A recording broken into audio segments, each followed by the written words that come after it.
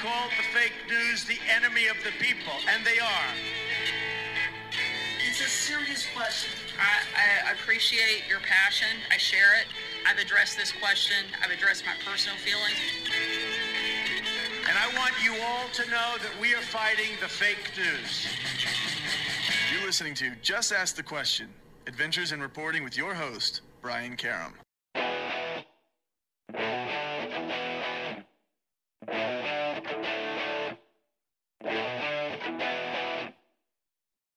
Hi, welcome back to Just Ask the Question. This is our Sunday edition of Just Ask the Press. I am your host, Brian Karam, and as usual, joining me for this weekend coterie is former federal prosecutor Michael Zeldin and editor-at-large from CQ Roll Call, John Bennett. This week, we're going to unpack the latest in Donald Trump's charges coming out of Georgia, the Truth Social postings of Trump, his no-show at the debates, and his press conference that was on again, off again. Also, his request to seek and it wasn't a typo, an April 2026 trial for his January 6th miasma.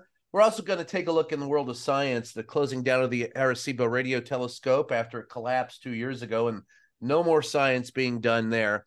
Biden has recently gone on a trip. Well, actually, he went on a trip to to Camp David to talk with leaders from Japan and South Korea, and there was a historic signing that came out of that. And then we're also going to take a look at some First Amendment cases in Kansas and Wisconsin. So stick around. We're going to take a short break, and when we come back, we'll unpack all of that for you on Just Ask the Question.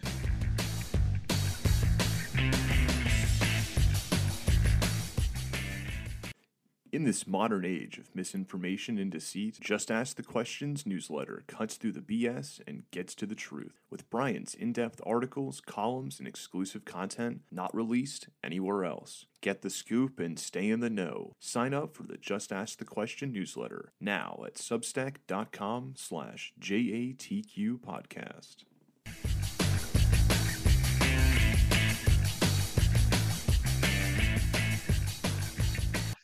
Hi, we're back. It is Just Ask the Question. I am your host, Brian Karam, and with me, as always, former federal prosecutor Michael Zeldin and editor-at-large from CQ Roll Call, John T. Bennett, as we sit here and take a look at the latest in news. And Michael, we'll start out with you again. This has been a wonderful week for Donald Trump, a 96-page indictment coming out of Georgia. I'll let you hit the highlights. I'm just going to mention the one thing that drew me in right away out of the patchwork of stuff that they put together was on page 18. It's the fifth section of it.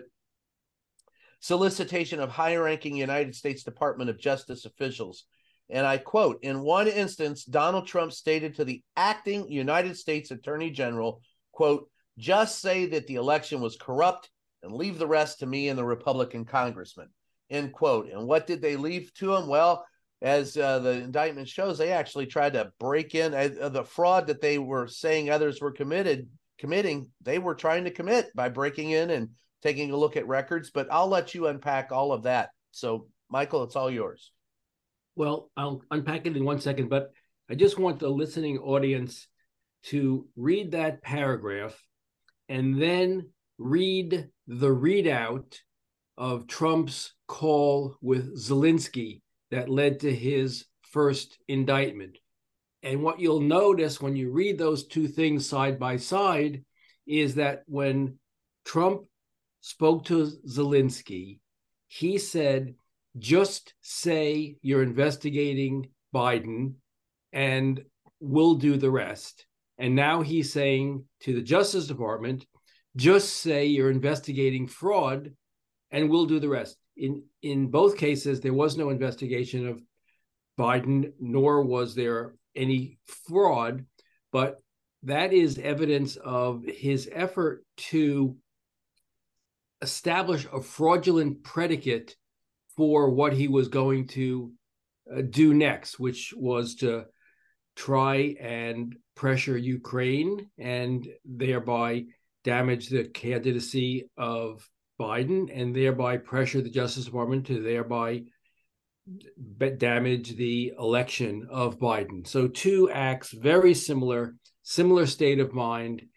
Fraud lets us argue whatever it is that we want. So anyway, I just wanted to point that out because, Brian, it's a good paragraph to make note of. So this indictment in Georgia, this RICO indictment, this Racketeer Influenced Corrupt Organization Act indictment, follows the federal prosecutors using RICO in a whole range of other types of cases. It started in 1970. It was passed to go after organized crime families, and Giuliani, as U.S. Attorney in the Southern District of New York, made good use of it there.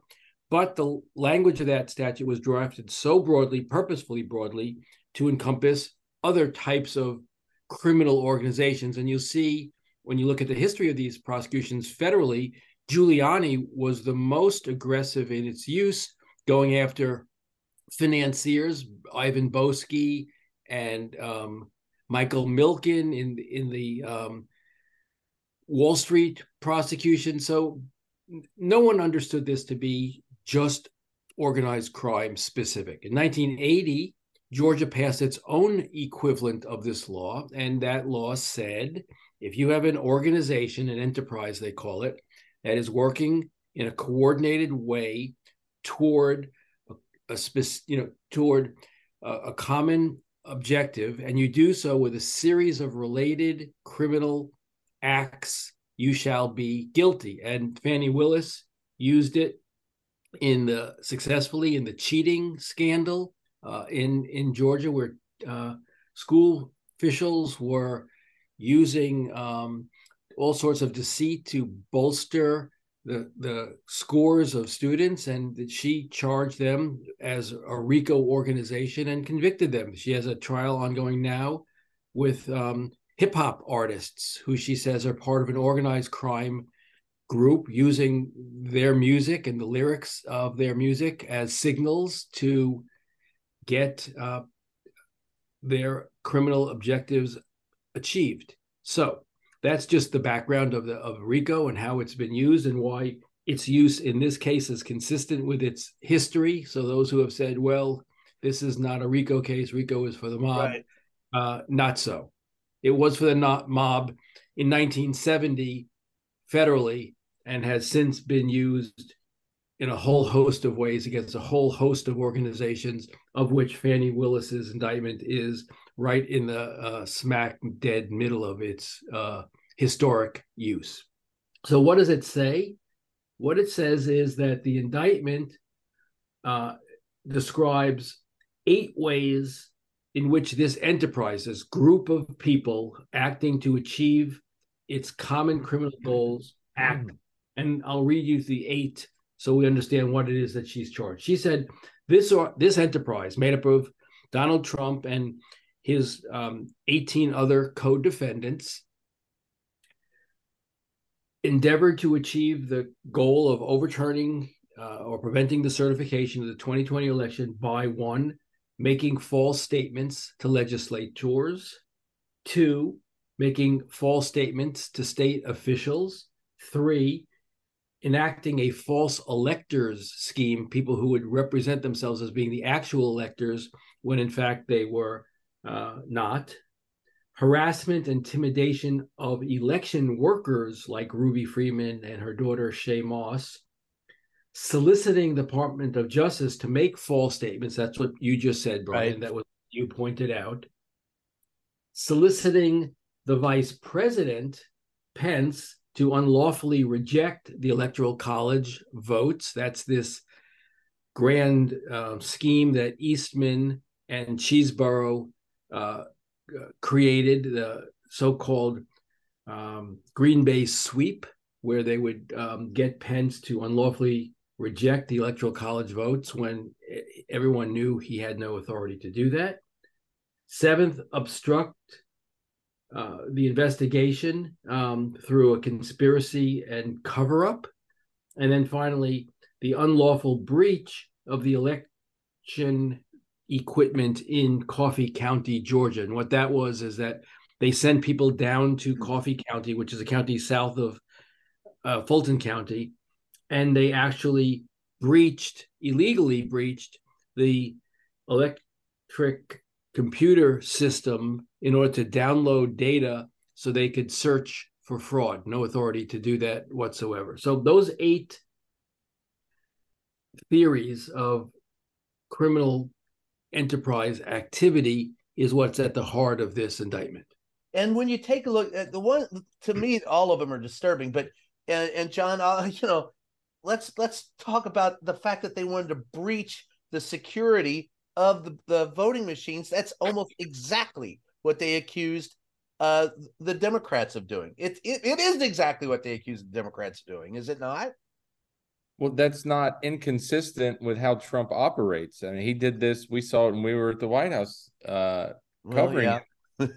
He would accuse the Democrats in Congress or other Democrats or the few Republicans who ever were brave enough to criticize or buck him. He would accuse them of doing exactly what he was doing. And it's just, it's a form of gaslighting. I've referred to Trump as the gaslighter in chief. And, I think this is just another example. This is how he operates. I know we all spent some time with this latest indictment document. And, it shouldn't be shocking, but it is that, Fani Willis uses terms, criminal enterprise, the enterprise, racketeering activity. This is a former president of the United States. He's also the front runner for one of the 2 major parties' nominations, and he's being described by Fani Willis as a mob boss, as the head of a RICO a racketeering operation. And it's almost mind-boggling that so many people are sticking by this guy. I saw an interview on. Yeah, he's still leading the pack by 40 points. He actually, and I believe it was the Quinnipiac University poll this week. I think it was the Q poll. He closed the gap on Biden nationally. Now, I understand the Electoral College; it's not a national election, but he was down 5 points 2 weeks ago. And we knew this was coming. This latest indictment in Georgia was coming, and everyone knew. It's been all over the news. It's been social media, so people knew this was coming. And Trump gained 3 points nationally. It's just really stunning, and that it says something about the country right now. I saw an interview. I don't remember if it was MSNBC or CNN. They were out and about, maybe in Iowa, and talking to Republican voters who don't think Trump did anything wrong, or they don't know why he's been indicted other than the Democrats don't like him. And the Democrats do not like him, but that doesn't mean he didn't do the things that he's been accused of by, career prosecutors. But to your point, they don't even understand how the process works, nor why he was indicted. They just listen to Donald Trump saying, the Democrats don't like me and they're coming after me. And that's the only ones coming after him are other Republicans. And to build on, they don't know, they don't understand. I think it's important to point out early on here, Trump is not denying he did these things. He's almost arguing 2 things. One, that the laws are illegal. Yes. 3 things. 2, the real criminals are Mike Pence, Governor Ducey, Governor Kemp, folks like that who defied him and wouldn't go along with some of the things he was pushing them to do. And we're back to that Richard Nixon defense. If the president does it, it's not illegal. That's essentially what Trump's arguing. And a 4th thing, if Donald Trump does it, it's not illegal. He's also arguing that. And they're gonna try to use this presidential immunity. And I don't see how these cases are almost defendable, because he's on Truth Social, he's doing interviews, he's at rallies, he's not saying he didn't do these things. No, and to your point, before we get to some of that, get deep into the woods on that, not only is he not denying it, but the people who are following him don't understand why he's being indicted for the things that he's done. For example, there are Christians who are defending the fact, and one of the most, and Michael, there's this, I think it's part 25 through 60 or somewhere in there in that indictment. There was a reverend from Chicago who drove down to Ruby Freeman's house in Georgia and sat outside her home, knocked on her door and said, "Hey, I got to talk to you. Hey, I want to, represent you pro bono, and hey, let's get some facts straight." After she denied that she and her daughter had been engaged in any illegal activity and stuffing ballots, as Donald Trump had accused her of doing, she called the police 3 times because she was scared to death. Those people were interviewed. This was a guy who drove down, a white reverend drove down to a black neighborhood in Georgia to try and intimidate this woman and her daughter. He's indicted, and yet the Christians will defend that. And so I'm looking at the disparity between Donald Trump's claims, and I go back to us in the media and Democrats and the law for not making it crystal clear as to why he was indicted. But Michael, just to clear up that point, it's not the Democrats who indicted Donald Trump. I mean, the basic idea of a grand jury, and what is it now? 4 locations, 4 different grand juries have looked over evidence, presented it to a prosecutor. The prosecutor presented it to the grand jury. Based on what was presented to them, they decided there was enough information that yes, indeed, Donald Trump should be indicted. He wasn't dragged off the streets. He wasn't accused by Biden, who's had nothing to do with it, right? If you could just clear up for those who don't understand how the process works. Sure. So the way you indict someone is through the grand jury. The grand jury is a larger jury than the petite jury, the petit jury, some people call it.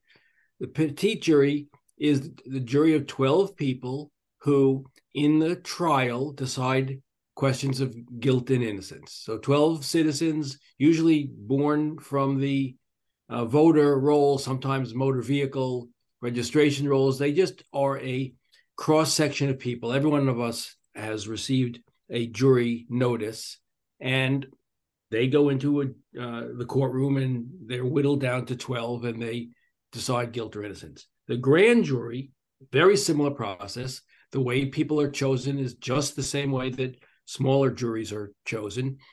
But this is a group of 23 people who the evidence is presented to, and they have to decide whether there's probable cause to indict. So they don't decide whether anyone is guilty or innocent. They just say, is there probable cause or reason to believe that the person who we are hearing evidence with respect to more likely than not committed this crime? And if they vote yes, a true bill, they call it, then the case is referred to the court, and ultimately a trial will be held, and the 12 petit jurors will decide guilt or innocence. So these 23 people sit in judgment of whether the evidence is sufficient, whether probable cause to believe that there is a crime that has been committed by the persons who are the subject of the grand jury investigation. If they vote yes, it's a majority, 12 of the 23 vote yes, then a true bill is returned and it's sent over to the court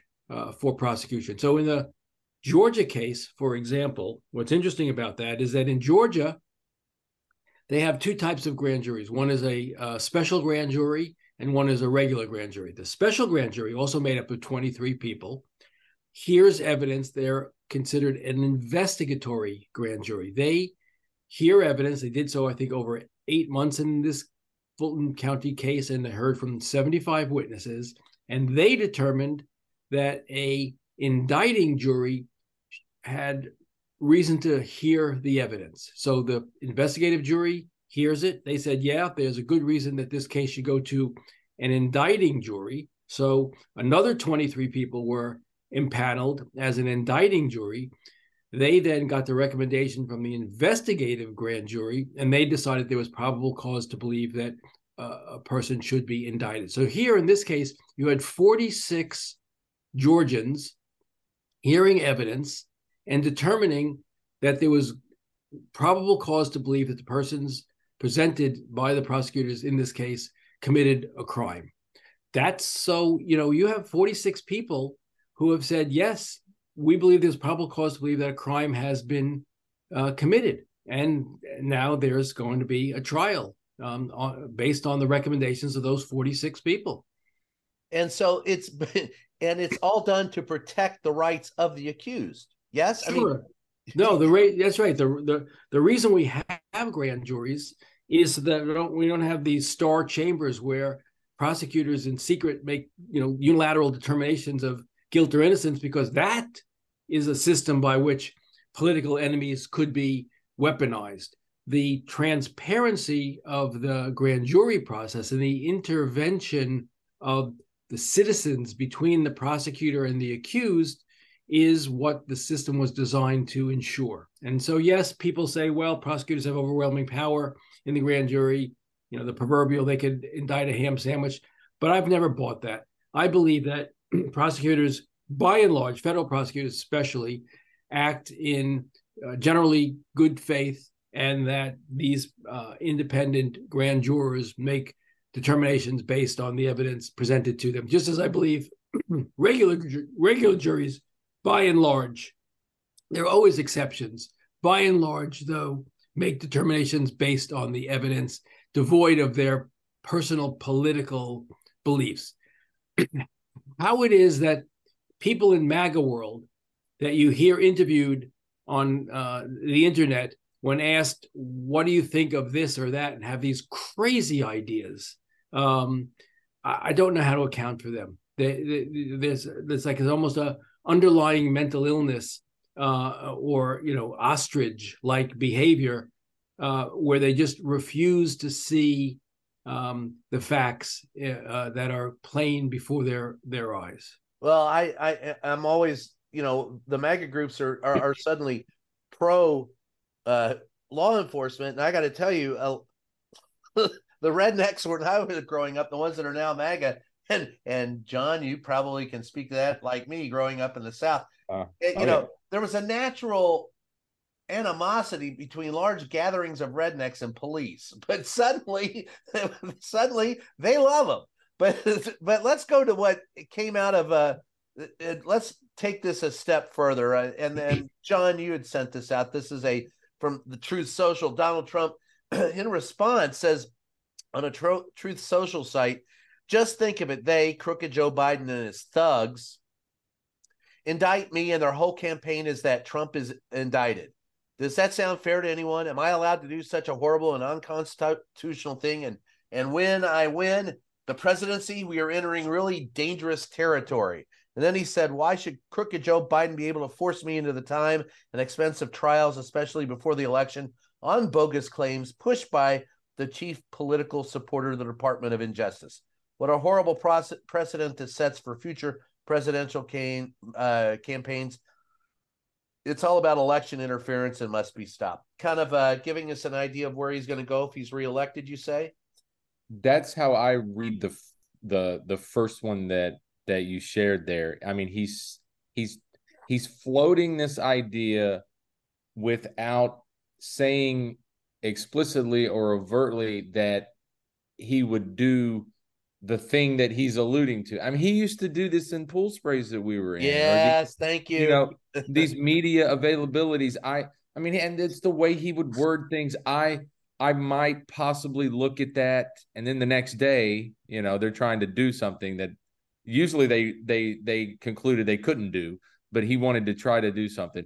So, but he would have the power as the president to do exactly what he's saying there, investigate Biden and try to throw the whole Biden family in federal prison. He can order the attorney general to start those investigations. And he's toying. You can tell that Donald Trump he's mulling this over and how he would do it and what the charges are. And he's right. We are entering dangerous times. And if he's reelected, I have no doubts that he would order these investigations, that he would make good on what he's teasing there. But it's that code that he has always spoken in, and he's desensitized everyone. So, whereas 4 years ago that would have been a big deal, and now everyone just shrugs. Yeah, well, we're going to take a short break, and when we come back, I want to jump off on that into his no-show at the debates, his press conference, on or off, and he's going to sit down with Tucker Carlson, who has said he absolutely hates him. But anyway, we'll take a look at that when we come back, so stick around. We'll be right back.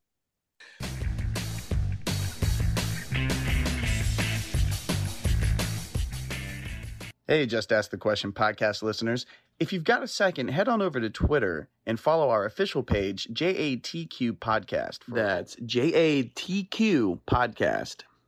In this modern age of misinformation and deceit, Just Ask the Questions newsletter cuts through the BS and gets to the truth, with Brian's in-depth articles, columns, and exclusive content not found anywhere else. Get the scoop and stay in the know. Sign up for the Just Ask the Question newsletter now at substack.com/JATQ podcast.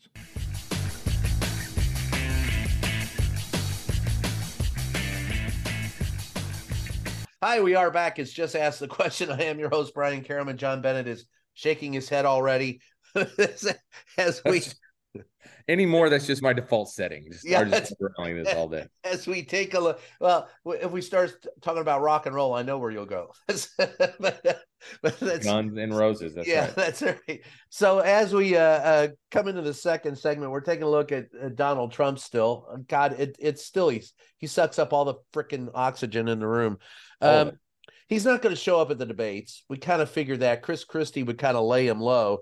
And he said, and Michael, let's start there though, with he was going to have a press conference.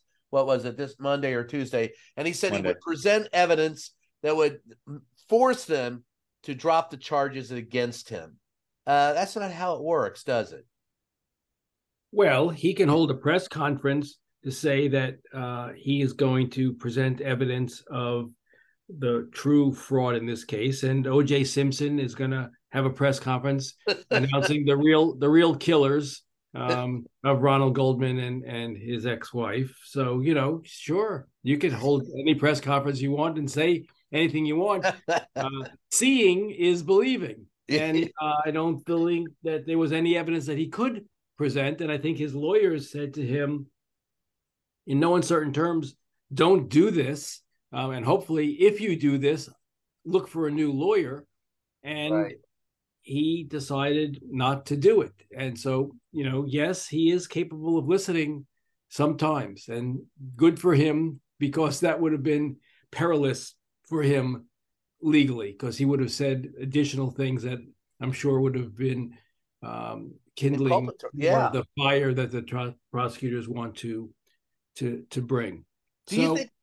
I'm sorry, but remember, Brian, he can't, because of his strained relationship with the truth, he can't testify in any of these trials. He is not going to swear to tell the truth, the whole truth, and nothing but the truth in any of these trials. And so, as a consequence, he's got to essentially testify in a public relations mechanism. Right. So that's what he and his lawyers, who are regulars on the talk news circuit, are trying to do. They're trying to present Donald Trump's defense because he can't present it in a court of law. And I don't know. I mean, he could, but he won't. He won't. Correct. Yeah. Honestly, I don't know why the news media gives so much time to Trump's lawyers to make this argument. It's bogus. Every lawyer knows that there isn't a First Amendment defense here of any merit. There isn't a reliance on the defense of counsel argument of any merit. There isn't a weaponization of justice in a selective prosecution sense that has any merit. Yet, Attorney Lauro, the lead attorney for Trump, has been on all of the Sunday circuits, all of the cable news circuits, saying this propaganda that is Trump's defense in the public domain, one that he won't make in a court of law because it's untenable. So, this is a show that's supposed to say, how is the press doing? I think in this respect, it's not doing a very good job. But Trump, as a public relations guy, is doing what is available to him, and that's what he should be doing if he can get away with it. Just like the debates, which we'll turn to in a second, and John will tell me why I'm wrong. But I think he's smart not to show up at the debates. He's the target of everybody's attacks when he shows up, and he's going to try to talk about this election. It's going to make him seem silly in the cross-examination that he should expect from Chris Christie, and if Asa Hutchinson has made it onto the debate stage, Mike Pence is there. They're all going to say this is untrue. So why not do counter-programming and try to suck away that audience? Plus, he has a strained relationship with Fox News now, so it's a real sort of stab in the back, which proves once again that Trump holds no loyalty to anyone but himself. I mean, Fox News helped him catapult his presidency, catapult him into the presidency, and sustain him while in the presidency. But now, if they just look sideways at all, they're an enemy, and they deserve, retribution. It's a very clear pattern of psychosis. That's John. But Michael brings up a good question. Why are we listening to all of his attorneys on the circuits on the Sunday shows? Why are they there? What the hell? I mean, this is a tough one because we do have to show some balance and the both sides aspect of the news business. I'm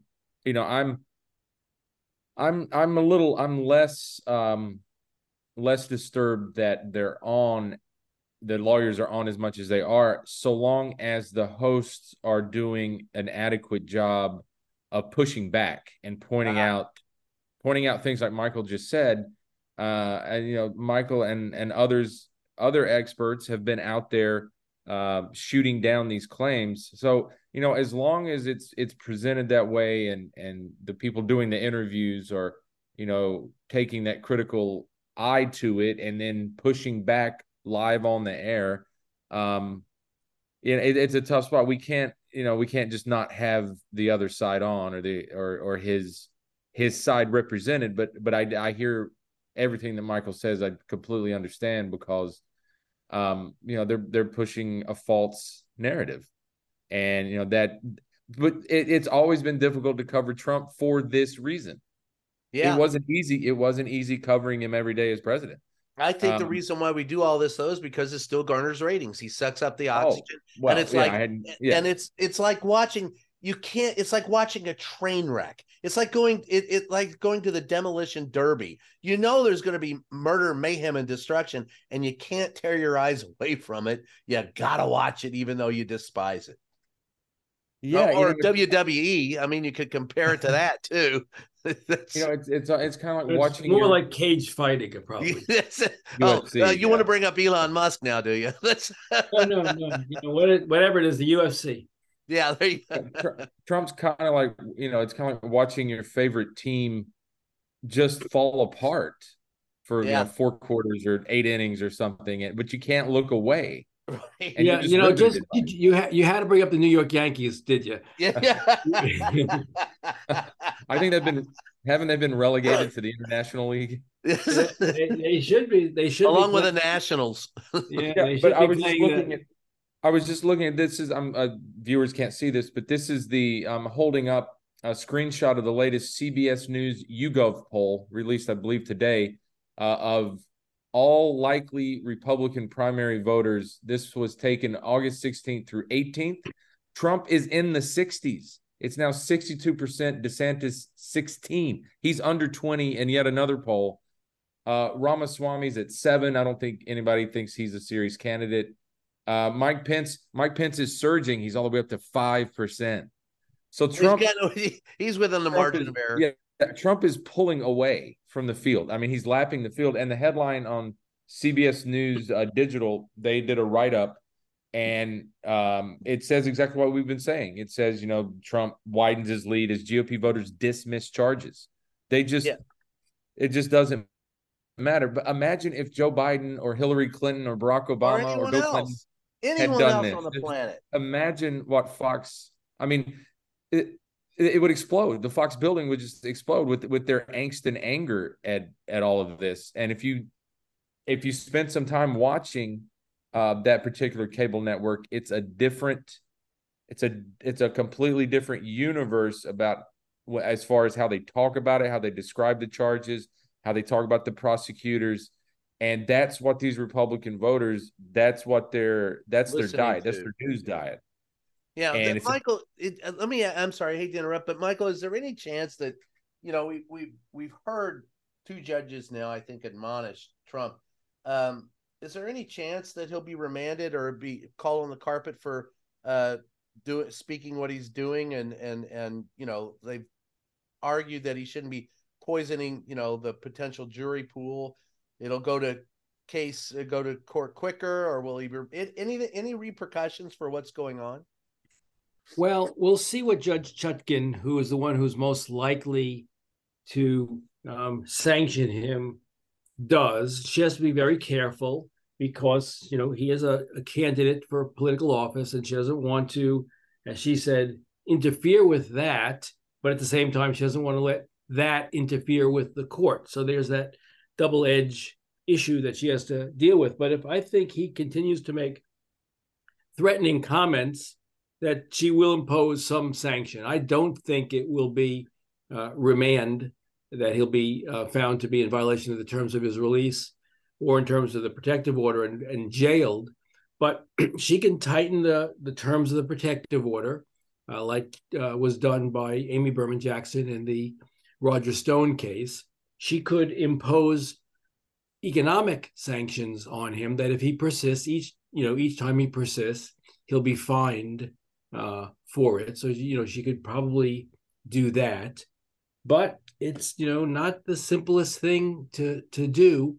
And I don't think it'll ultimately, though she has the power to, ultimately result in him being confined for home detention or jail. I just don't think that that's probable. But I do think if he keeps it up, she will have to devise some sanction, in which he'll use as, he has used everything else as to raise money. They are trying to muzzle me.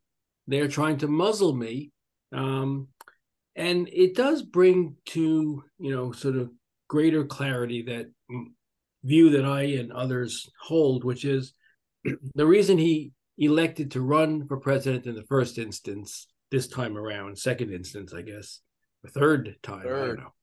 Yeah, is that if he weren't running for president, he would not have available to him all of these issues.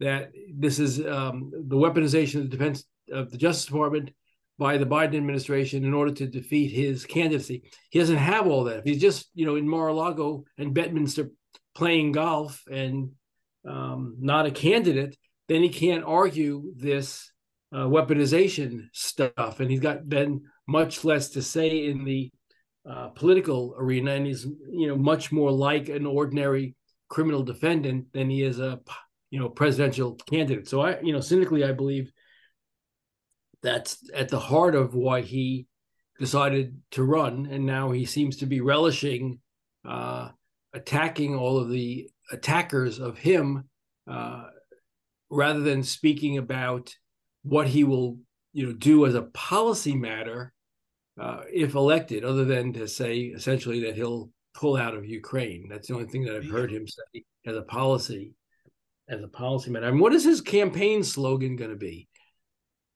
End the weaponization of me. I mean, what's the normally you need a well, if there's any indication, there was an email that came out today. Let me see if I can pull it up here. He says, "Oh yeah, I'm your savior. I'm the only candidate who can save America."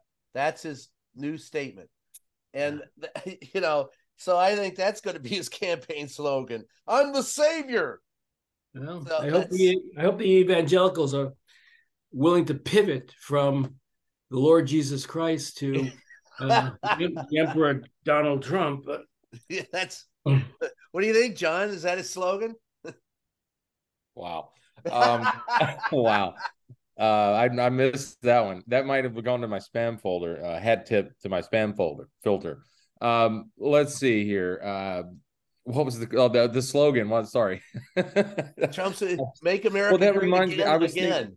sorry, I kind of drifted back to the Savior email. Reminds me of the time on the South Lawn driveway. He was leaving. The chopper was picking him up, and that's when he said he was the chosen one. He told us, Yeah. and he looked toward the heavens and said, "I am the chosen one." It's sorry, I went back in time there.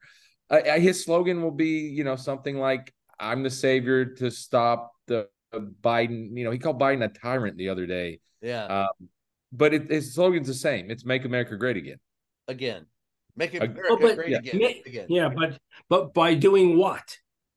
I've said that here. I've said that here and elsewhere. He's not talking about what he's going to do to bring down the price of bread and gasoline. I mean, he criticizes Biden for inflation and high gas prices, but he doesn't say what he would do differently other than drill. I mean, he answered Caitlin Collins, I believe it was Caitlin, on the CNN town hall, or maybe it was one of the audience members, asked what he would do to try to get at these gas prices, and he said, "Drill, baby, drill."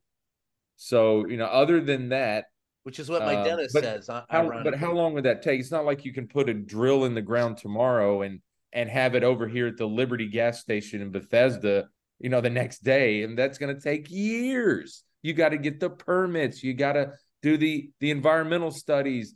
You got to do all this stuff. You got to get through all the red tape before you can even begin building the rig.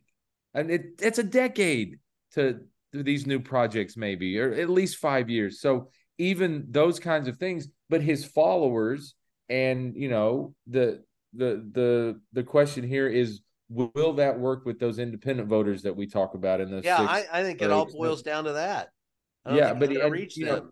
He's not talking about how he would get down, the price of eggs or bread or anything else. What he's saying is that if you elect me, I'll bring it down. And you're right. He criticizes Biden. And if you elect me, I'm the savior. I'm the one. I'll take care of it. Never says how he'll do it. Just says that he will do it. Right. So that finally brings the last question about Donald Trump today. Thank God. He wants to push that trial off to April of, and it's no typo, April of 2026. Hey, Michael, is that going to work? You think Chuck can allow him to do that? In a word, no. Please tell us what you really think. I would be very surprised if he pushes the trial date much beyond what the prosecutors have asked for, which is, I think, January. Is it? Yep. January 2? Yeah. And the notion that it'll be pushed that far into the future, I think, is delusional. But they have to make their best argument for delay, because the role of the defense attorney, not only in these cases but generally, because generally speaking the facts don't support innocence, the defense attorney's role is to delay final judgment, because every day that the person is not finally adjudicated guilty is better than when they're post conviction. And it always favors, even though many of them are being held in jail pending trial. But yeah, in this case in particular, they want to put this. Remember, if Trump, if what I said before, if my cynical view is the reason Trump decided to run for president this time around was because of the hope that running for president would prevent these cases. Well, it hasn't prevented these cases. He's now, just out there on the Hastings yelling about this stuff. But as people have, speculated, that if were he to win, or were another Republican to win, that they would pardon him, or if there was no conviction, they would shut down these investigations. And, maybe they would, maybe they could. I'm not sure in a special counsel case how easy it is to shut down a special counsel investigation, but that's the theory. And so if hypothetically a Republican is elected president and they decide that it's in the best interest of the country, like Gerald Ford did with respect to Nixon, to put all this stuff behind us, then they probably could do that with respect to the two federal indictments. They have no authority to do that in the New York case or the Georgia case. Those will proceed. He's trying to change the laws in Georgia. He's trying to get his legislators to change the laws in Georgia. Before we go to the break, I want to switch gears a bit and talk a little bit about. I'm sorry, John. Do you want to? Well, I was just trying to think ahead to April 2026 and the second term of Trump. What are we doing then? We're Senate Majority Leader John Barrasso is slowly he's churning through judicial nominations. Maybe Trump and House Speaker Jim Jordan are trying to get together a budget reconciliation bill with some tax cuts for corporations and other things. And Trump is on Truth Social every day, threatening war with Iran, and about to leave for another summit with Putin. As he dissolves NATO. Right. Oh, he's pulled out of NATO. Yeah. He's already done that. He did that. That was his first executive order when he walked back into the Oval. Yeah. Or when they delivered him an executive order at a state penitentiary in Georgia. Yeah. I'm still saying he's going to end up at Mar-a-Lago West, which is going to be Alcatraz. Anyway, let's go to that. I like to try to think ahead on all of this because maybe I'm just preparing myself. I don't know. Yeah, for the worst case scenario, or in Donald's case, as he would say it, the best case scenario. But before we go to the break, there was actually some important work done by the current president this week. Joe Biden at appearing in Camp David announced some, I guess I'll let you unpack a little bit, John, but basically a deal with, South Korea and Japan strengthening our defenses over there in response to China and North Korea. And that's huge on the international scale. John, I'll let you unpack that a bit. Yeah, I pinch hit, I guess. Anyway, I filled in for our White House reporter on Friday, and I covered this and talked to some experts and read a lot about this. And by the end of the day, even before President Biden came out with the leaders of Japan and South Korea at Camp David for a press conference, it just struck me about how big of a deal this is. And Richard Haas, now the president emeritus of the Council on Foreign Relations, was on Morning Joe Thursday morning. And, I think this is right. He called this a quiet victory for Biden, not the summit or what was announced Friday afternoon, but just his China policy in general. And, how economically and even militarily, as Haas described and others described the same way, other foreign affairs analysts and China analysts, Biden has kind of surrounded China. Nuclear submarines in Australia, more missile defense in places like South Korea and other places. He's tried to pull Modi of India more into the Western sphere, defense agreements across the region. This was not just about defense on Friday. There were a number of, economic agreements, more technology work, trying to get ahead of supply chain disruptions, and a lot of things. There's a lot in there about economic coercion, and of course, the Chinese basically invented economic coercion, and now you've got three huge economies in the region banding together. The Aussies will come with. That's easy. So you've got four countries. India will play along to a certain extent. That's another huge economy. So, and internally, President Xi of China, he's got big trouble with his own economy. So, this, despite what Republicans and Trump say about Biden's been too weak on China, he's done a lot here to, as Richard Haas said, to kind of surround China. And it is a victory, but you can't talk too much about it because you don't want to piss off your banker who happens to have nuclear weapons. Yeah. Well, that's the conundrum for Biden. He can't really talk about it because then the Chinese will ramp up the economic coercion. Yes. And oh, by the way, maybe invade Taiwan. Well, there was an excellent article in CQ Roll Call this week by a John T. Bennett. Says Biden Asian leaders pledge deeper ties and tensions with China and North Korea. One thing that Mr. Bennett points to there is that we declare openly we are not united in a common purpose to strengthen our shared our shared region. I mean, to me, that is, I've not heard that term used, nor the commitment projected from these leaders in many a president. Obama didn't get this. Clinton never got this. Hell, even Reagan, who was, this to me is like world shattering. And of course, and here's my question for you. Yeah, all right, I get it that Biden doesn't want to tout it as because of politics, but you would think that somewhere along the line that someone in the Democratic Party would go, look, Ron, this is another case where Donald Trump is full of shit. We've actually strengthened our case, and people need to look at that. But I don't see them on the Fox shows. I don't see them on CNBC. I don't see them on CNN. Yeah. I don't see them anywhere talking about this. Yeah, I expected more from Democratic lawmakers and senators. Even Friday afternoon, I expected more statements to come out. I expected, at least tweet about it.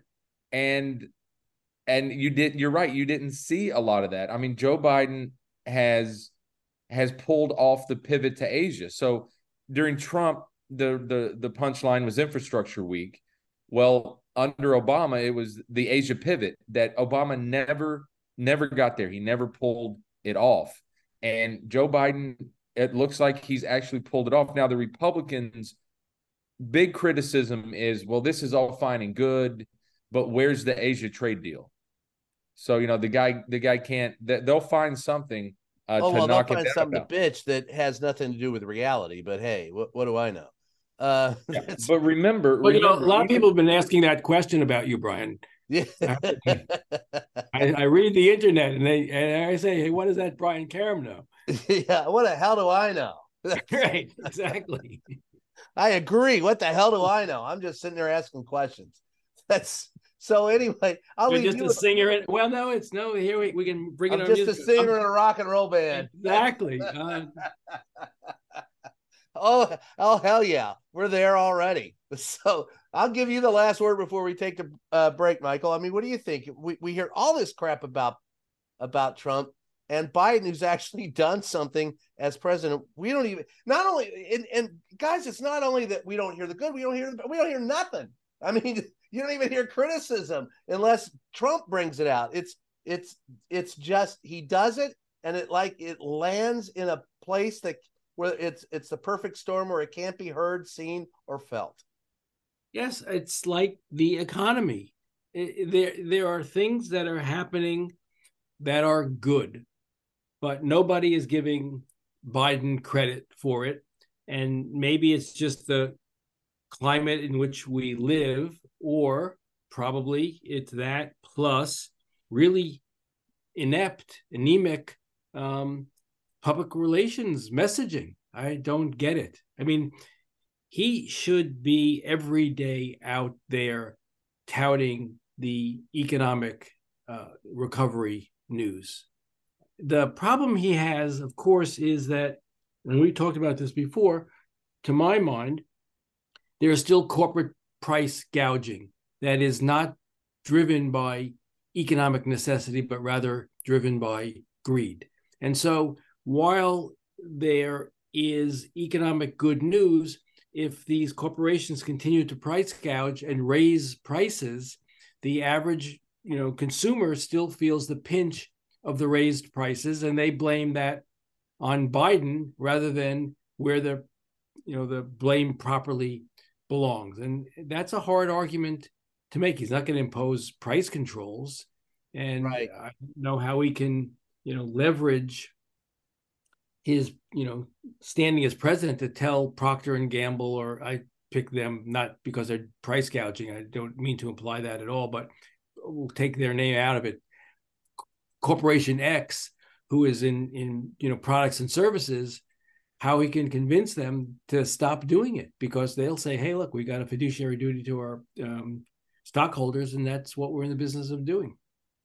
And on that wonderful note, we're going to go ahead, John. You had something to add? Yeah, the Trump criticism of Biden on the China policy, how much water does it hold? Because remember, Trump cut a mini trade deal with China, but Brian, you and I know that by the end of his term, even Trump was frustrated with the Chinese, and has all but admitted they just ignored the terms of the deal. They just ignored it. Bob Lighthizer was the U.S. trade representative, and reportedly went to the Oval with a letter of recommendation, and Trump said, "Put it back in your pocket, Bob. It's not your fault." Yeah, because it was the Chinese, and even Trump was frustrated with the Chinese. So the criticism is as always with Trump, there's more to the story. and there is more to the story. So stick around. We're going to take a short break, and when we come back, we'll have, as Paul Harvey used to say, the rest of the story.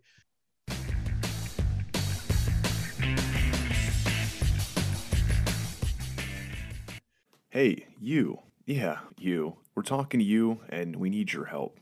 As you probably know, independent journalism is a vital pillar of our democracy. Like everything else, it's not free. We're asking all longtime listeners of the show to help support us by becoming a member on Patreon.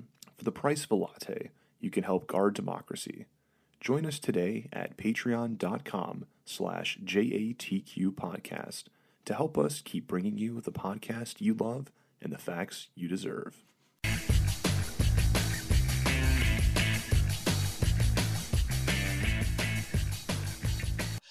Hi, we are back. It is Just Ask the Question. I am your host, Brian Karam, and with me again discussing the events of the week, John T. Bennett, the wonderful editor-at-large from CQ Roll Call, and a wonderful column. And I even referenced one of your pieces earlier this week, earlier in the show. And then Michael Zeldin, former federal prosecutor.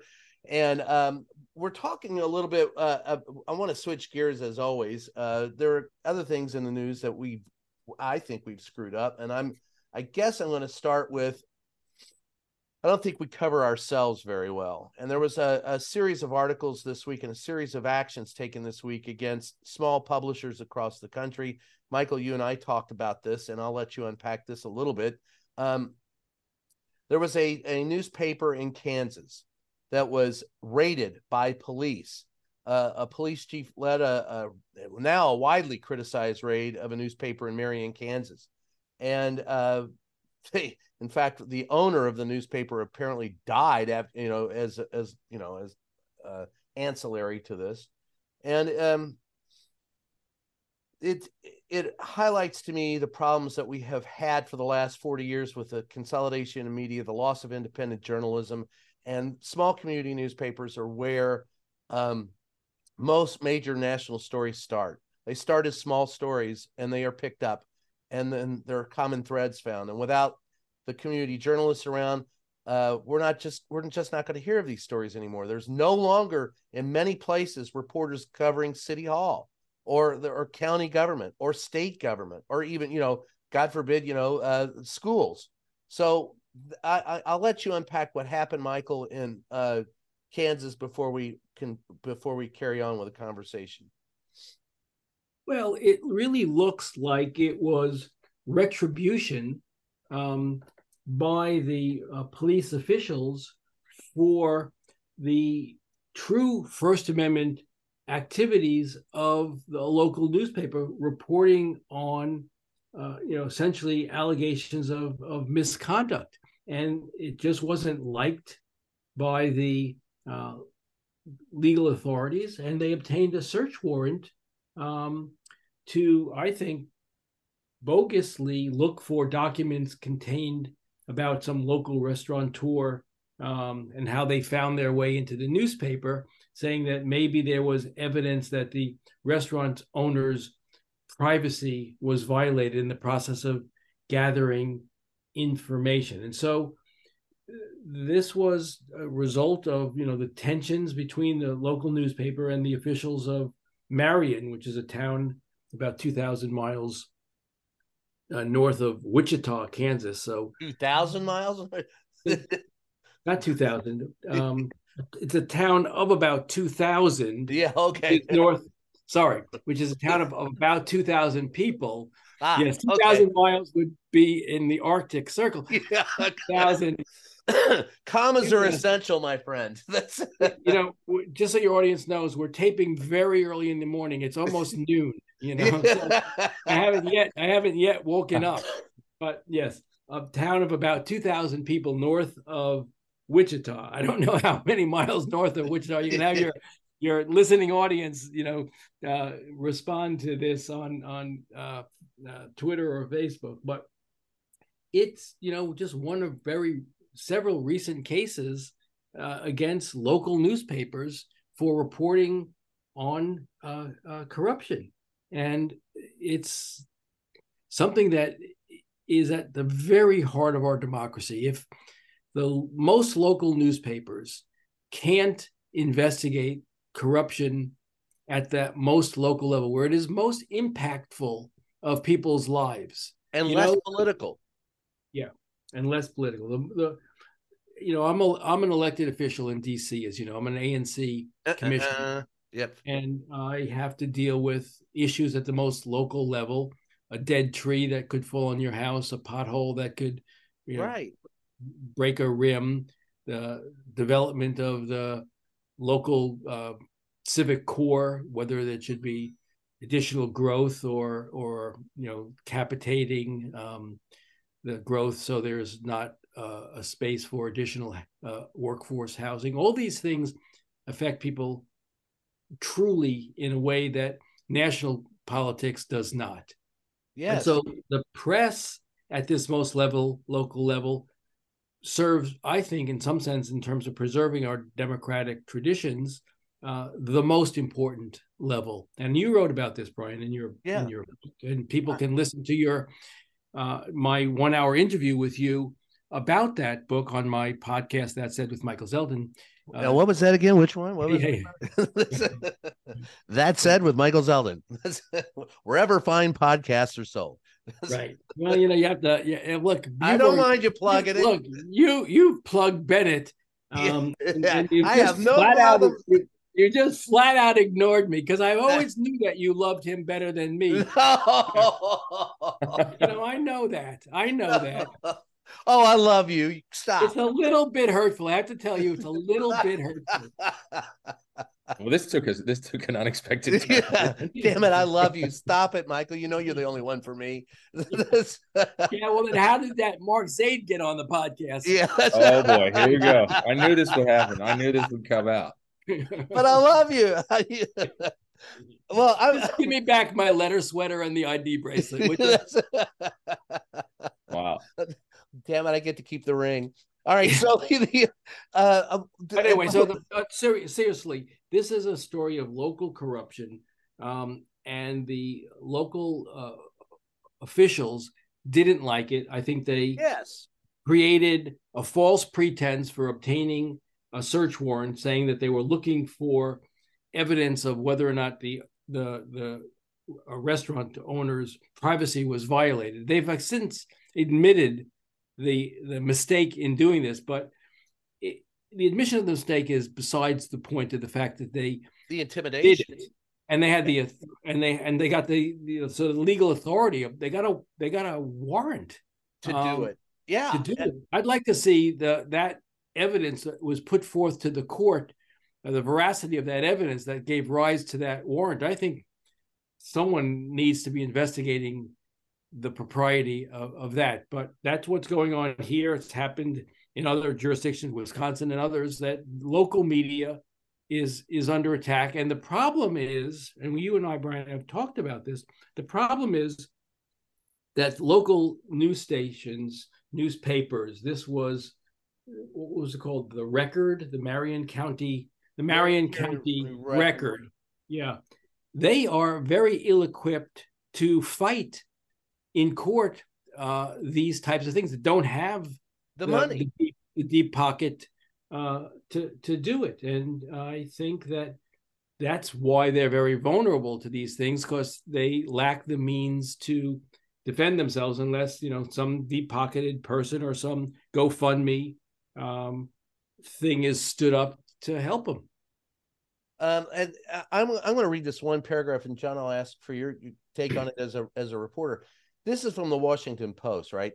The August 11th police raid sparked outrage among First Amendment advocates and news organizations across the country. Officers seized computers, phones, and other records during the search, a virtually unprecedented event in recent American history. Myers' home, the owner, was also searched, as was the home of a city council member. The record said stress from the raid contributed to the sudden death the following day of Myers' 98-year-old mother, Joan, a co-owner of the newspaper. John. Yeah, this is really stunning stuff. Like, it's right there in the Constitution. It's right there in the Constitution, right at the beginning. Freedom of the press. You and I have lived through downsizing for the last 40 years. We've all experienced it. Oh, yeah. And isn't this, again, adds to the stress on newsrooms. How many newsrooms are going to be able to press back, and B, how many of them are willing? You and I both know of corporate environments where they would simply go along with the police in this. Yeah, local news especially, doesn't need any further help falling completely away. And, this unfortunate,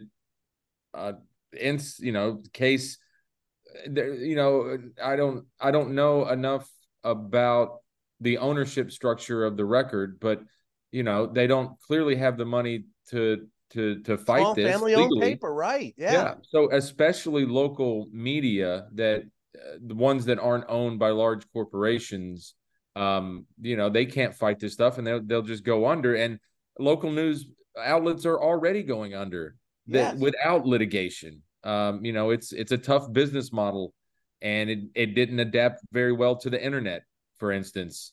We still haven't figured out the internet. No, we never will. We never will. Yeah. So this is just another pressure point for especially local media.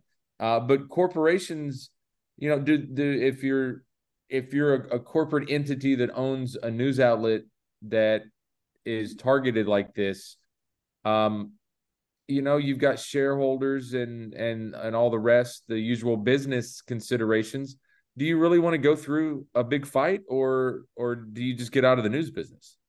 Yeah, and see, larger corporations, while they do have the money to do it, simply won't fight it. They oftentimes go along with these type of things, and and they're downsizing too. We could spend all day on that, folks, but we still got one more thing we got to get to before the end of the show, before two letters too. But I want to go back to something that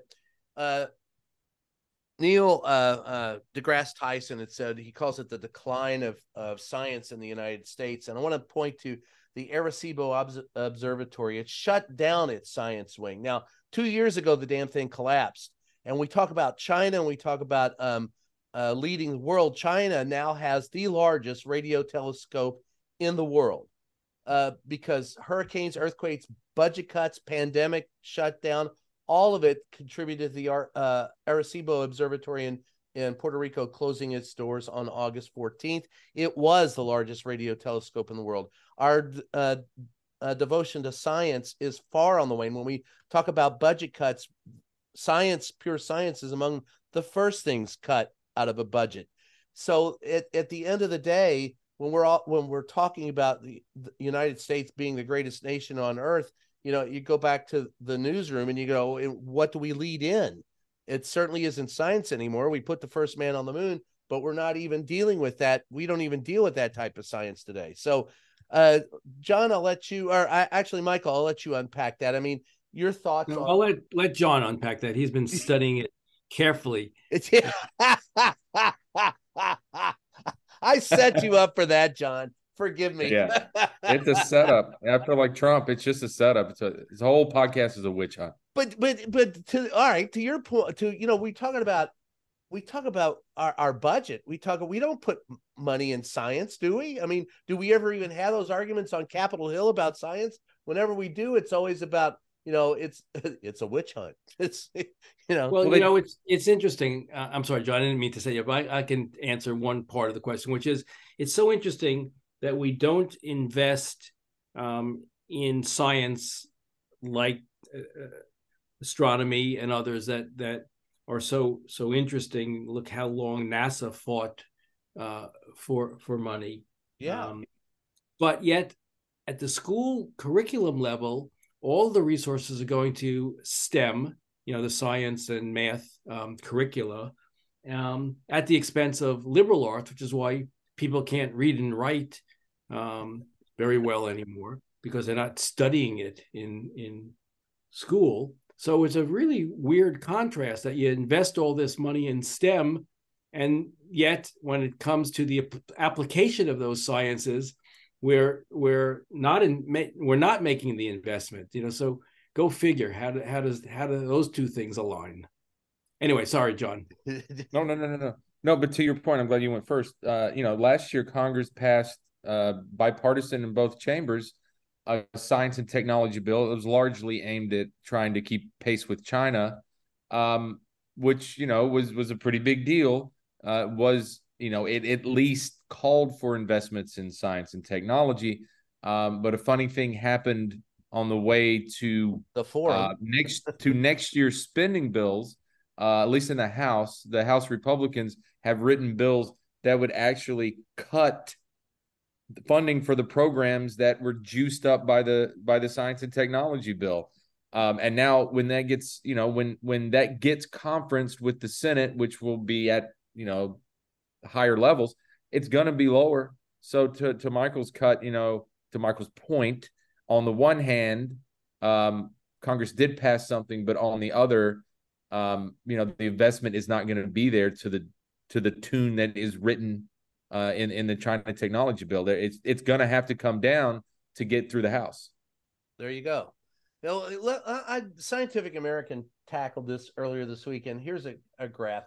The observatory's main attraction, a 305-meter wide dish that was responsible for, among other things, studying near-Earth asteroids, discovering exoplanets, near-Earth asteroids. Those are the ones that can hit the Earth, folks. We lost a large window to be able to see when these things are approaching Earth by losing this particular telescope. It also discovered exoplanets, observed gravitational waves.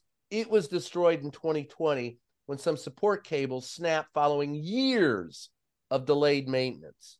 In 2022, the U.S. National Science Foundation, which runs the facility, announced it would not rebuild the dish. So we lost permanently the eyes that would enable us to, or some of the eyes that would enable us to see if we were about to get whomped by a big rock from outer space. That's the only way I can drive it home for people, is that this wasn't some esoteric use of money.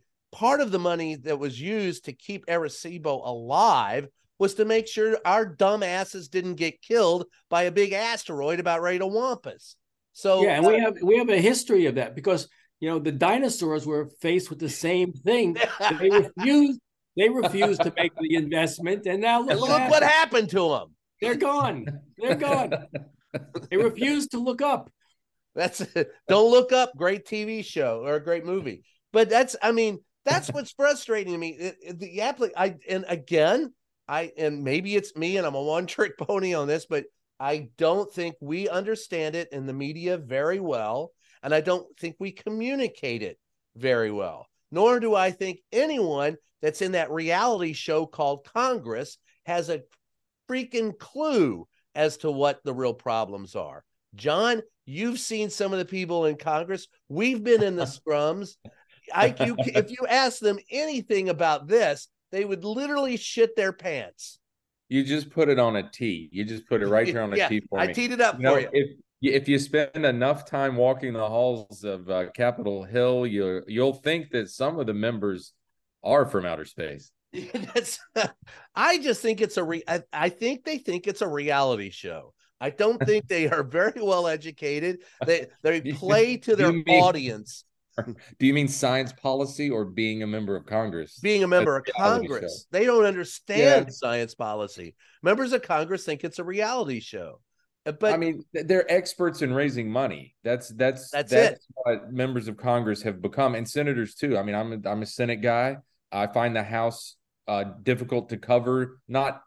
It's like covering romper room. It's but even a drunken romper room with a bunch of 5-year-olds standing in front of a television set going, look at me, look at me, look at me.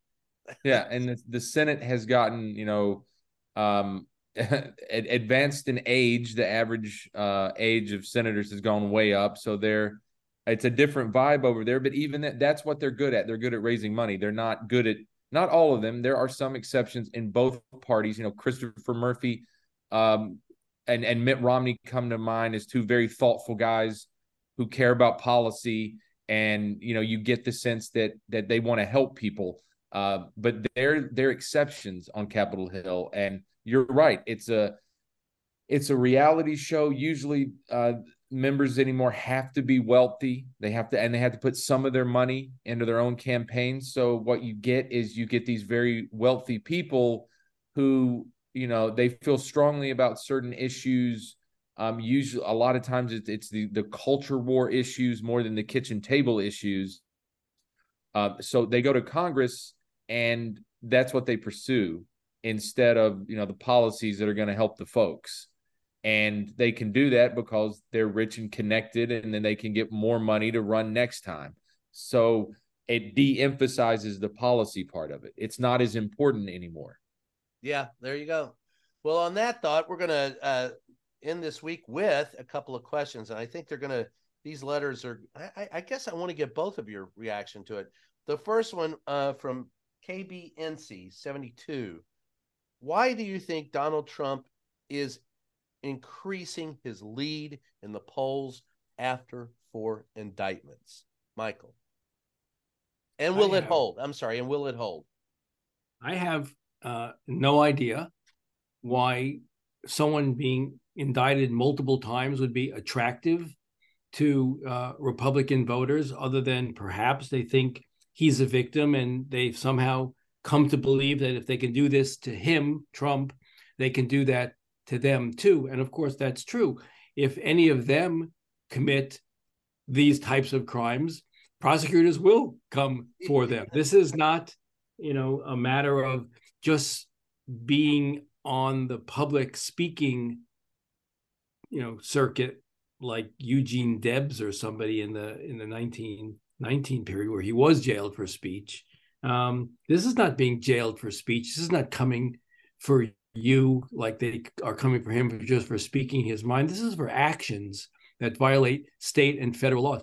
But perhaps they've just, without, deep dive into it, have accepted that he is somehow that entity which stands between them and a repressive, government. A lot of these voters are very anti-government, and they believe that Trump represents the pushback against government intervention in their lives. There's a lot of that in the Republican base that has been, since time in the beginning, government off our backs believers, and Trump may just consistently resonate with them, notwithstanding the fact that he is not being prosecuted for his ideas. He's being prosecuted for his actions, which so is you think what it lasts? Do you think that the increase lasts? Well, I read this article. I just sent it to both of you guys,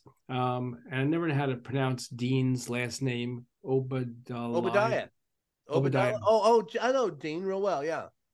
He has a piece. He has a piece I just sent you saying, Obadiah. Is this a sugar high? Meaning that once you get out of this, short bubble, and people start reflecting on what's going on here, do the numbers start coming down? And I was on a podcast called Politicology last week with it was just been put up with you're plugging another podcast with Ron Steslow. called Politicology, and we sort of were talking about these issues, and it's just a mystery. It's just a mystery to us why, and to all of us on this call, why that is the case. But what I said there was, if you look at Watergate,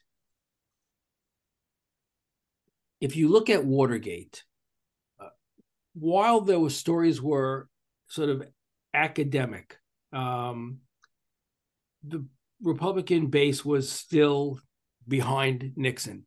But when the evidence started being played during the trials and during the Senate hearings and the House hearings, when people started listening to witnesses explaining the evidentiary basis for these cases, the tide turned.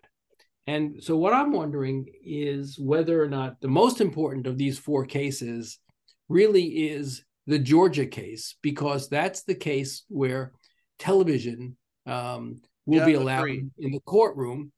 And there people will see, assuming the case goes in well for the prosecutors, they will see a parade of evidence with mostly Republican witnesses saying, I felt that he was ordering me to commit a lie. Are you, sure that this is the person you want? And we'll see if that changes things. John, to you, do you think what do you think's behind this trend, and do you think it continues? Yes, I think it continues. I'm the guy who guaranteed that Trump will sweep the primary, all 50 states, and I stand by that. I don't think it's a sugar high. I think it's a bit reflective of maybe people are starting to pay a little more attention, and for all the reasons Michael perfectly described about how Republicans view government and Washington, and they've turned Joe Biden into this monster almost, and now here's their standard bearer. Here's the guy who, even though he lived in a penthouse in Manhattan, they think he speaks for the average American, or the average Republican American at least. So I think it continues. And remember, conservative, their diet, their news diet, their information diet is basically conservative media, which is kind of an echo chamber, a pro-Trump echo chamber. Yeah, absolutely. Fox might have on the random guest who's lightly critical of Trump, or Karl Rove and his whiteboard will, does anger Trump when he says things like, Trump's not a shoe-in to win a rematch with Biden, or, Biden's really strong in Wisconsin, or what have you. And that might anger Trump, but their programming is they defend Trump. They question the prosecutors' motivations. They question Biden. Is Biden actually behind it? They don't necessarily, sometimes they just say things like I just did, and they leave it hanging out there. So, then it becomes an echo chamber. Yeah. So I don't, where are they going to go? Where are Republican voters going to go? They're fleeing Ron DeSantis. I said, day-old roadkill. And it's getting, now it's 2 days old. Nobody wanted. Some folks thought it would be, Senator Tim Scott or Nikki Haley, but they're polling in the single digits. They're both lucky to be on the debate stage. See, I think you've hit on something there. I think it's that they don't have someone else that they would like. Where are they going to go? If there was another alternative that they could really legitimately consider, they might leave him. But they've got no one else. And to your point, Michael, what you said earlier that I find absolutely point on, and John, you probably do too, growing up in the South. Yeah, these people are anti-government and have been for a long time. And they just want someone that they can hear that says the same thing. They're agreeing with him. By God, that's what it is. He's or as he's been called, an honest liar. And so people will give him the benefit of the doubt, because at least he's telling the truth about the damn deep state. And that's what's going on. And by God, Donald Trump, he's the one that's telling me about it. And I'm going to love him forever. And I mean, just get that feeling. I just don't know how to explain it. I'm going to go with that into the John. I'll let you take a first shot. Wait, hey, can I just since I'm the breaking news legal guy on this, breaking news legal guy, go breaking news legal guy. We'll talk about it next week, and maybe you guys saw it already. But did you see that Mark Meadows told Jack Smith? This is the reporting this morning. Jack Smith was told by Mark Meadows that he could not recall Trump ever ordering or even discussing declassifying broad sets of classified material before leaving the White House, nor was he aware of any standing order from Trump authorizing the automatic declassification of materials taken out of the Oval Office. Well, that means bend over, Donnie. I've just testified against you in a court of law. That's what it means to me.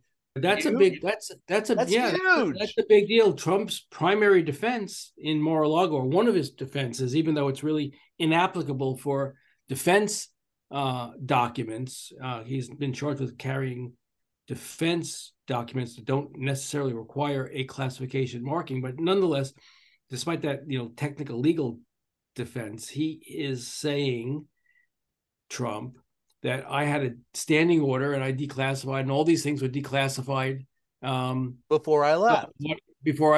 And anything that left the office, the Oval Office, was immediately declassified per my order. And Mark Meadows is saying, as his chief of staff at the time, that's bullshit. He's calling it bullshit. I never. So Mark Meadows, we can talk about this next. Here's the question. But Mark Meadows remains one of the most puzzling characters in all of this stuff, because he doesn't appear in any of the federal indictments. And the assumption, therefore, was that he was cooperating.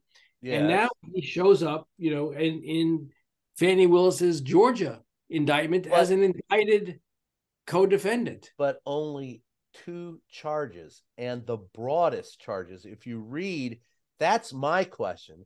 At the end of the day, do you think that he's going to negotiate his way into suspended sentences in Georgia for cooperation? I think it's incentive. It's simply the most basic. But I guess that's right, Brian. But I guess my wonderment is, were he already cooperating with the feds on the essential same facts that he's been indicted for in Georgia? Wouldn't he already have the same incentive to cooperate with Georgia as he had? Yes, I agree. So I don't get that. That's what I'm saying. What's the I'm just thinking out of the box here. So John, Michael, tell me if I'm wrong. What if you're the prosecutor, the federal prosecutor, going, look, you're helping us out here and I'll take care of you. There's nothing I can do about Georgia. Wink, wink. Georgia says, all right, we're going to indict you, but here's the broadest thing possible. Listen, you cop a plea, you'll be suspended sentence. No worries.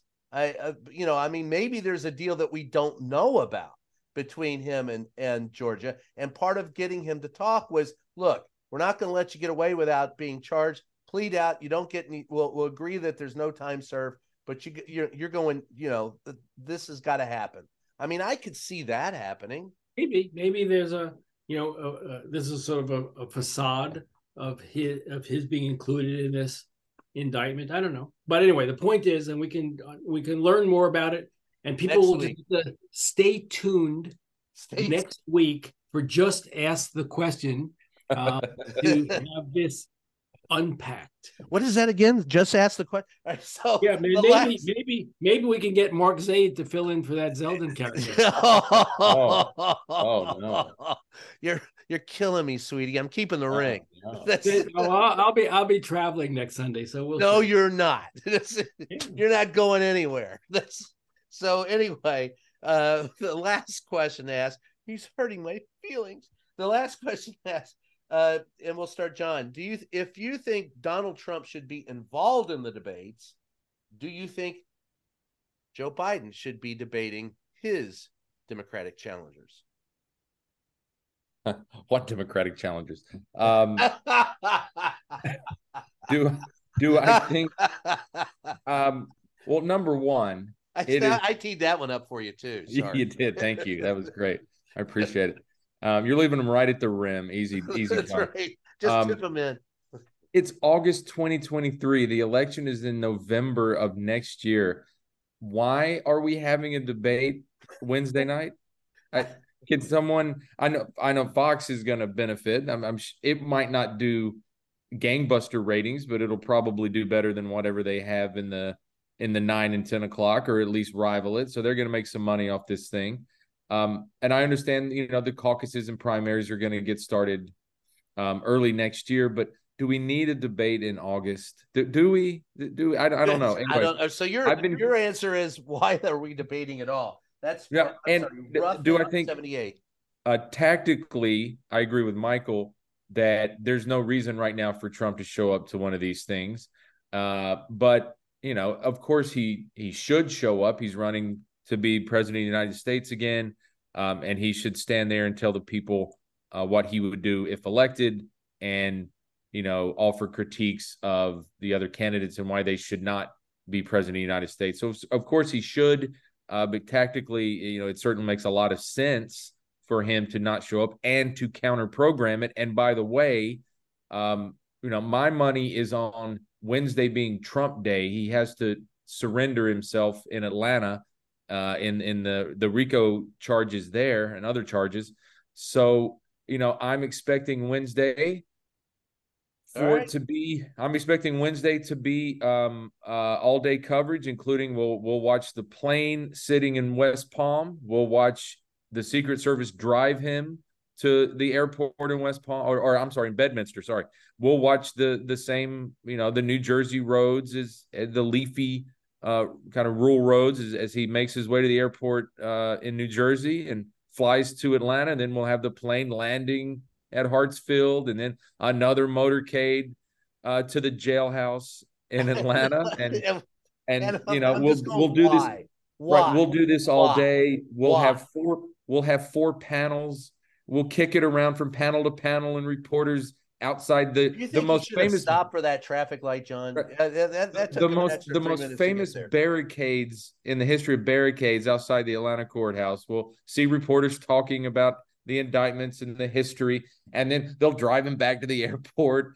And at a certain point, he's already taped an interview with Tucker Carlson. His folks are trying to figure out where to release that. So we'll have Trump goes to the jailhouse all day, Trump goes home, and then they'll drop this interview with Carlson just before the GOP debate starts at 9 Eastern, and it'll just drown out the whole debate. And Michael, you think Trump should be if you think that Donald Trump should be in the debates, do you think Joe Biden should? Well, the Republican rules are that in order to participate in the debate, you have to have a certain number of donors in a certain number of states and a certain percentage in the polls. I don't know what the Democrat rules are, but if there are rules, and Robert Kennedy Jr. Qualifies for them, or if there's any other Democrat who's qualified under the DNC rules, then they should abide by the rules. I don't think that it's necessarily helpful for Biden. I don't think he's a great debater, but come on, man. You set up rules. And you abide by those rules. Sort of like you have an election and there are rules about counting votes. Sort of abide by the rules, Ask when the fourth quarter. You ask an awful lot out of our politicians, Michael. Come on. When the fourth quarter is winding down and you're down by 8 points, and there's no real way you're going to get there. You just can't. The ref, can we have an extra quarter? Yes. And really by the way, that way, does it, John? An extra quarter, and the opposition has to stay on the sidelines. But that's right. We went for 2. We missed it, but we really got it, and it was a 4-point conversion. We won. Yeah, there you go. And on that thought, it was a catch. So, Brian, what can a poor boy do but to sing in a rock and roll band? That's it. I'm just a street fighting man. That's it. Anyway. Sleepy London town. Yeah. Great lyrics. No place for a rock and roll, for a street fighting man. And for those who don't know, look it up, but it's called this ancient band. It's this ancient band called the Rolling Stones. Great lyrics. And I think that's the song is Street Fighting Man. Yeah. So with that said, John, give us a plug, brother. Where can we find you? Rollcall.com every Friday, the weekly column, and CQ.com for the newsletter, CQ Afternoon Briefing. And Michael. The podcast is called, as I said earlier in the presentation, if people were paying attention, the podcast is called That Said with Michael Zeldin. It's a book. Not Mark Zaid, but Michael Zeldin. Exactly. And I have to tell you, I think Mark Zaid should replace me permanently. He's way smarter. Hell He's no. Way smarter. He's way smarter than. No. Oh, hell no. Don't even go there. We love Mark. No, we love Mark, but we love you, Michael. He's a great lawyer. He's a great lawyer. He is. And anyway, a good friend. And a good friend of both of ours. Yeah. So anyway, the podcast is called That Said with Michael Zeldin. And this is Just Ask the Question.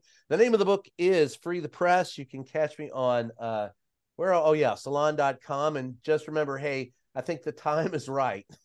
Well, what can a poor boy do but sing in a rock and roll band? So thanks for joining us. It's Just Ask the Question. I'm your host, Brian Kierman. We'll catch you next time.